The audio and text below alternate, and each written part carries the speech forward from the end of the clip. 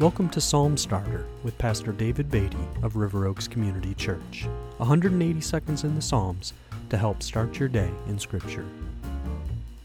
Psalm 84 is a psalm of the sons of Korah. The sons of Korah were gatekeepers in the temple. They were also singers in the temple. We're told about them in the Old Testament book of 1 Chronicles chapter 26. There are several psalms, approximately 11 ascribed to the sons of Korah.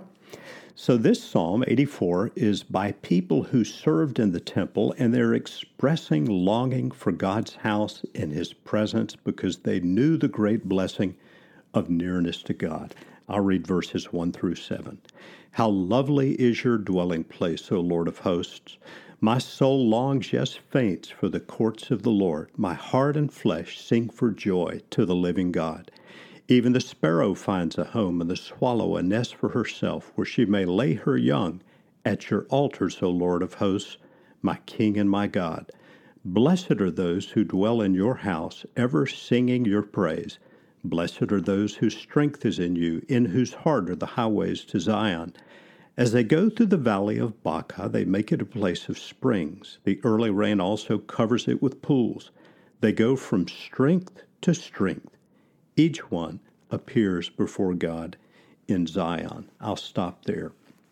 In these first 7 verses of Psalm 84, we see initially a longing for God's house, not because of this physical structure itself, but because God's presence was there. And then in verse 4, the sons of Korah say, Blessed are those who dwell in your house, ever singing your praise. This is the first of 3 blessings pronounced in Psalm 84.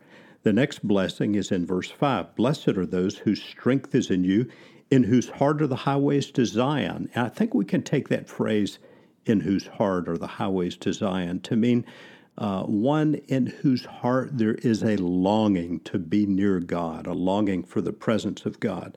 And then in verse 6, as they go through the valley of Baca, they make it a place of springs. The valley of Baca refers to the valley of tears. We can understand this to be a place of sorrow. And in light of the rest of the psalm, I think we can understand this truth to be for the one who finds their strength in God, who finds his or her joy in the presence of God.